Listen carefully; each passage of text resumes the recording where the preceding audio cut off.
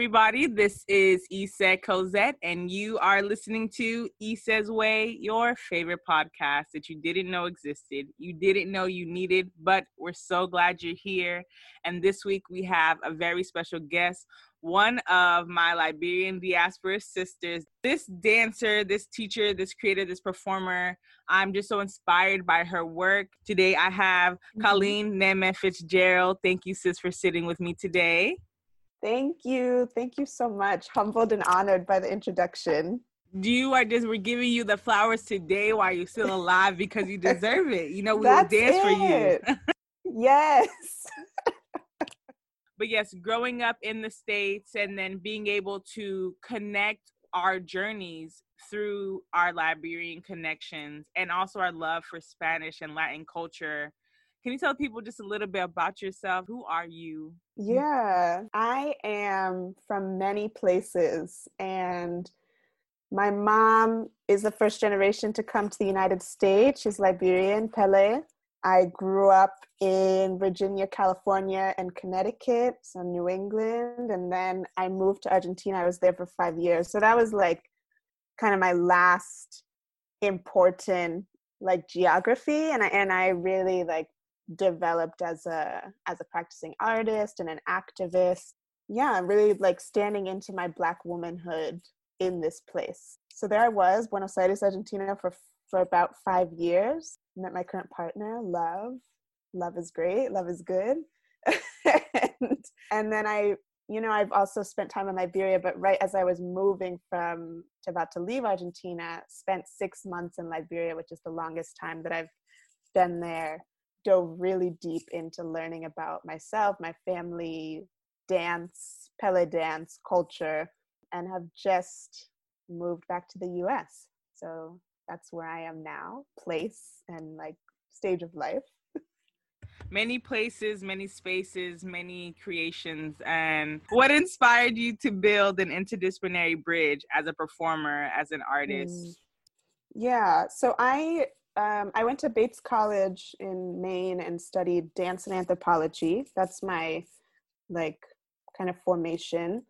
And after that, I moved straight to Argentina. And as studying dance in the US and also in a lot of these other countries, it's like a very Euro and white centric idea of dance, of what contemporary dance, modern dance, God forbid they learn the real history that these things all started also with Black women, Catherine Dunham, Pearl Primus, and other people who I would love to name. Yeah, so I guess I started having like these kind of identity crises of this field that I was in, of just dance or like just contemporary and modern dance, and also like wanting to connect with the people. And sometimes like our contemporary arts can feel like maybe irrelevant or not approachable in some of the formats. And so I was really feeling that. I was like, what am I doing that if I were to share this with the people that I love, like if I were to share this with my mom or my siblings, or if I were to pick this up and like share it in Liberia or whatever other context, like doesn't matter. I found myself asking those questions. So more and more it made sense to start to use these interdisciplinary ways of talking and performing and being. And that means like, my last solo piece, I used video, like a video recording of Angela Davis to bring her into the room and add to the performance that I was doing. I used music, hip hop made by my nephew. So yeah, I just felt like more and more as if I added these other languages, I could communicate more effectively with the people that I wanted to communicate with. In communicating with different people and being able to create this bridge, one of important foundation that was happening in Argentina is cucle. You were telling me that is a Pele word. How did that form? Yeah, cucle is my heart. Gosh. So cucle is a Afro-feminist arts collective. Right now, I'm here in the US. Two of my collective members are in Buenos Aires, Argentina, and then one is in Rio de Janeiro, Brazil. And so we started this collective, all four of us in Argentina while we were living there. And I will like go a little bit into the origin story because it's such a magical thing, like this event that happens in Argentina annually that's called the Encuentro Nacional de Mujeres. Now it's the Encuentro Plurinacional de Mujeres, Disidencias, Trans, Transvestis, Lesbianas. So it's a much more inclusive name. But basically it's this great women's summit, and it brings together like anywhere from 50,000 to 70,000 women from all over the country to have these horizontal work sessions and conversations about things that affect us. And so I go to this magical event. Gosh, where was I? Like sleeping in a public school in a new city in Argentina that I had never been to, with thousands of other women. And there's for the first time in its 25-year history, they have a space for women of African descent. And so this first historic year, I go into this room full of other Black women, but also other women who are just interested in the conversation. And here is the members of Kuklé, like before we know each other, but that was our first time going to this women's summit, this historic first time, a space for Black women there. And here we are. So whatever, we spend some time together. It's like radical as fuck. We're like just really, energetic to be in each other's presence. And then we all learn that we're all artists. We get back to Buenos Aires and we start, first just meeting, vibing, talking about what it is to be a Black woman in Buenos Aires, which is not an easy thing. Yeah. So, I mean, a lot of our first encounters were not necessarily about making art together. It was about like coming together and, not just venting, but also like coming up with strategies together. Like, how do we do this thing? Like, how do we live here? And we've been there for different amounts of years. Two of them have parents that are from there, kind of all immigrants in different senses, but, yeah, it wound up being like a very empowering space. And I ultimately later wound up reading some writing about like Cambají River Collective, and I think some other groups that started in similar ways of just like a space to come together and talk with your women. So like inspired by the ancestors in that way. But yeah, we started ultimately kind of coming up with ways to make performance. So I come from a dance background, two of them come from theater, and also there's some film. So we have all of these art languages amongst us, and we just started creating performance art. Seemed to be a good spot for all of that to combine, and like community engaged art is a lot of what we do. I know you mentioned being inspired by the ancestors and being guided. Who else are your biggest inspiration in your performance, in your art, in your journey? Yeah, so I've had these moments in my journey that I can kind of name women that accompanied me. So as like a couple of years ago, Angela Davis, and I consider ancestors to also be the ones living with us now. So Angela Davis was really there with me, like a young Angela Davis, reading her words and hearing how, her vision for the world. Lately, I've been really into Catherine Dunham and Pearl Primus. So they're like the women, kind of mothers, grandmothers of modern dance in the US, Black women who brought African diaspora dance forms to the US, really, and like were some of the first to present this country to those types of movement.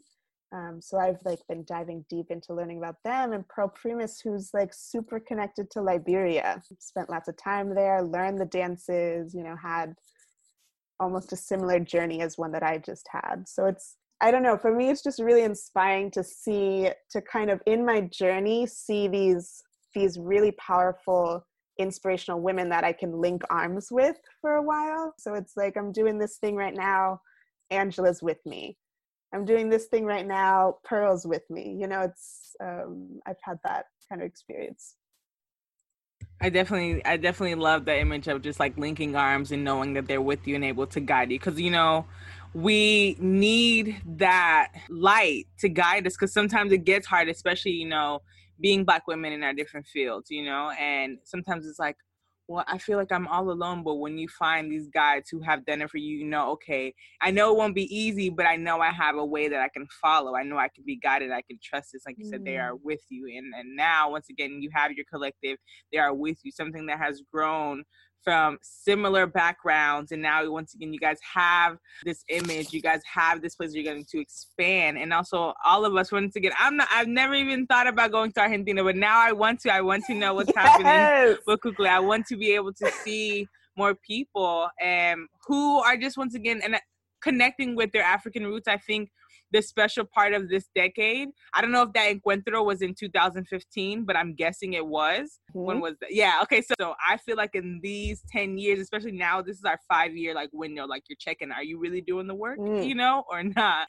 We should get more than 10 years United Nations. but 10 years is the start, but they're slow rolling out, at least in Argentina.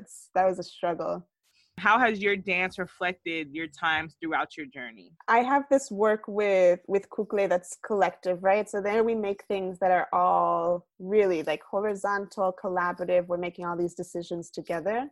And then on the other hand, I do this work independently. So I didn't necessarily clarify that. But so my independent work, dance performance making, I'm kind of always doing autobiographical stuff. And it's really, the work that I put out there is a reflection of where I'm at. And so the last performance that I mentioned was titled Ndemeh, my middle name, which means surprise in Pele.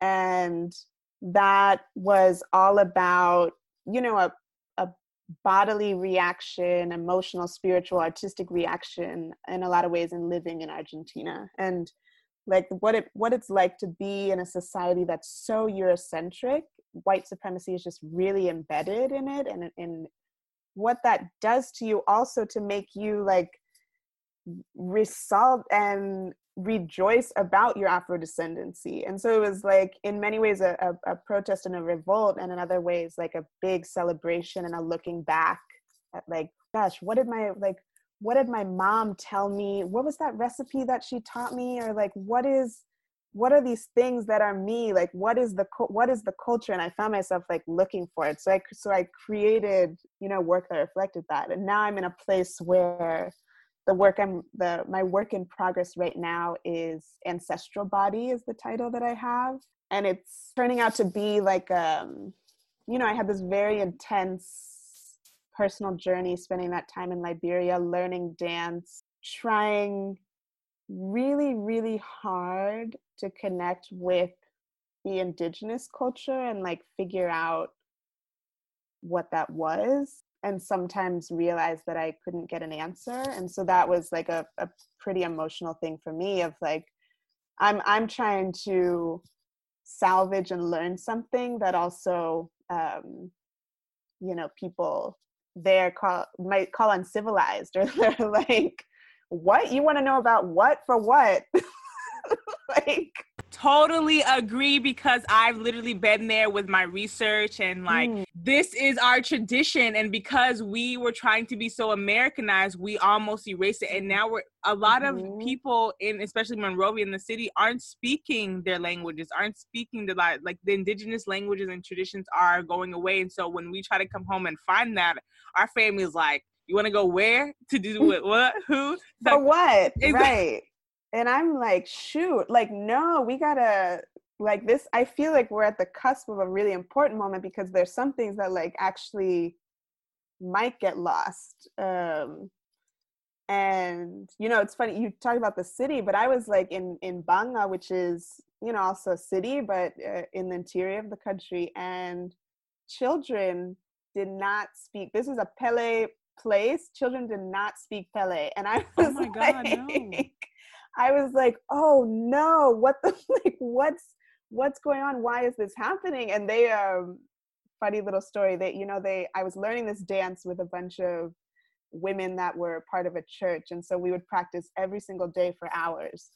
And all the children who lived around would want to come see the white lady dance. And so it was I was in this, like before the school is constructed, they'll have like the foundation will be made, and then they'll have these wood like planks that are set up as walls, but there's space in between the planks. So in all of those spaces, there are eyeballs like looking in at me in this little tiny cube. Until finally, like, everyone exploded and it was like, this can't happen anymore. But one of the rules was, if the kids want to be in there, if they want to be learning, they have to learn Pele. They can't. Like, they want to watch the white lady dance, that's the rule. Exactly, teach them. So did you grow up knowing Pele, or did you learn as you grew while you were spending your time in Liberia? Oh, I mean, I wish. Shit,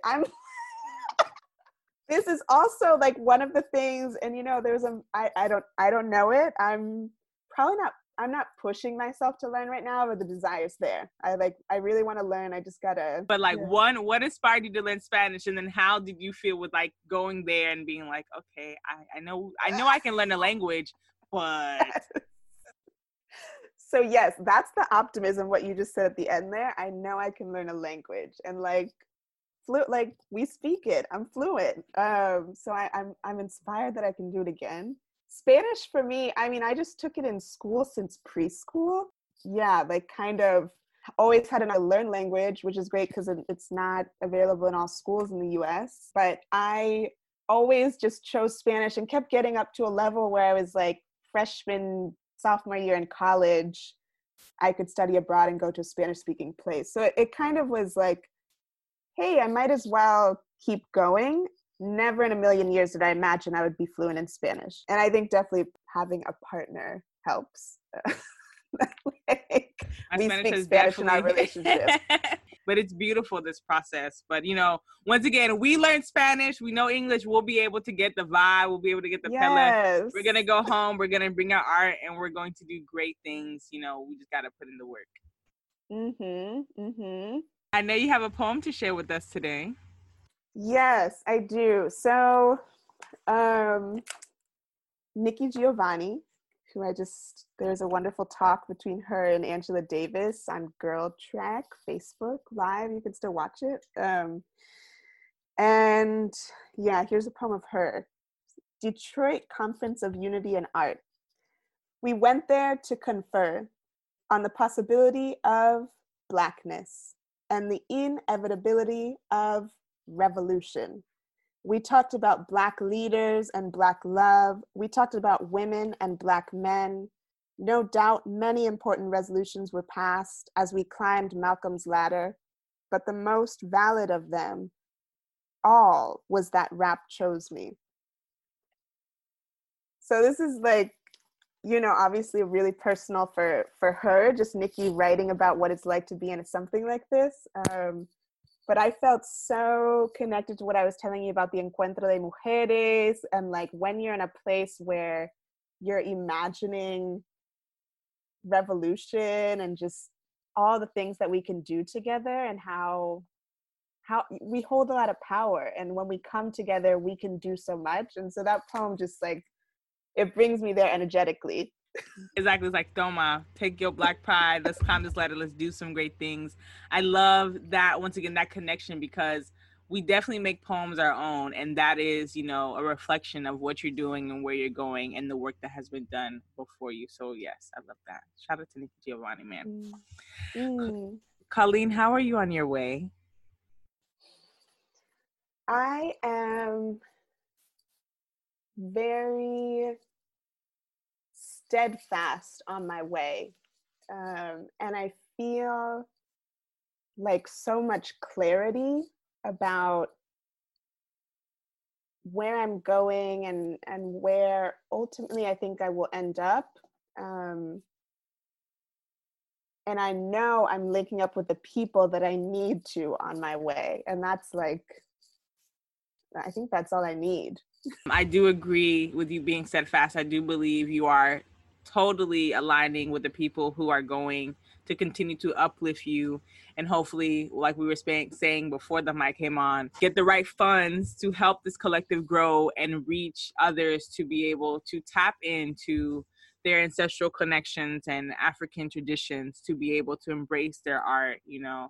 And as we celebrate ourselves, inspired to be connected with you and watch you grow and here to support you, and just grateful that you were here to share a little bit of your story with us. Thank you so much. Really, that's like, there's not much more we can ask for. And as you said, give the flowers while we're alive. I so feel that from this space and being invited. So yeah, sometimes you don't feel seen. And I'm feeling very seen right now. So thank you. Thank you for that. And thank you for the words, sis. Always, always. Tell the people where can they connect with you, find your work, support your work. My website, Colleen Ndemeh. Social media handles are the same. So Instagram and Facebook, if you just look up Colleen Ndemeh, you'll find me. There's a lot of Colleen Fitzgeralds out there, but not as many Colleen Ndemehs. So that's me. Our Liberian names make us unique. Yes. And then also connect with Kukle Colectivo, which is you'll find on Instagram, Facebook, and YouTube. Support the arts and the greatness that is to come. Once again, just thank you for sharing your story with us, Colleen. And to everyone listening, if you're not sure where you need to go within and you will be guided to go forward. Just trust your process, trust your journey. Until next time, this is Issa Cosette. Y'all be blessed.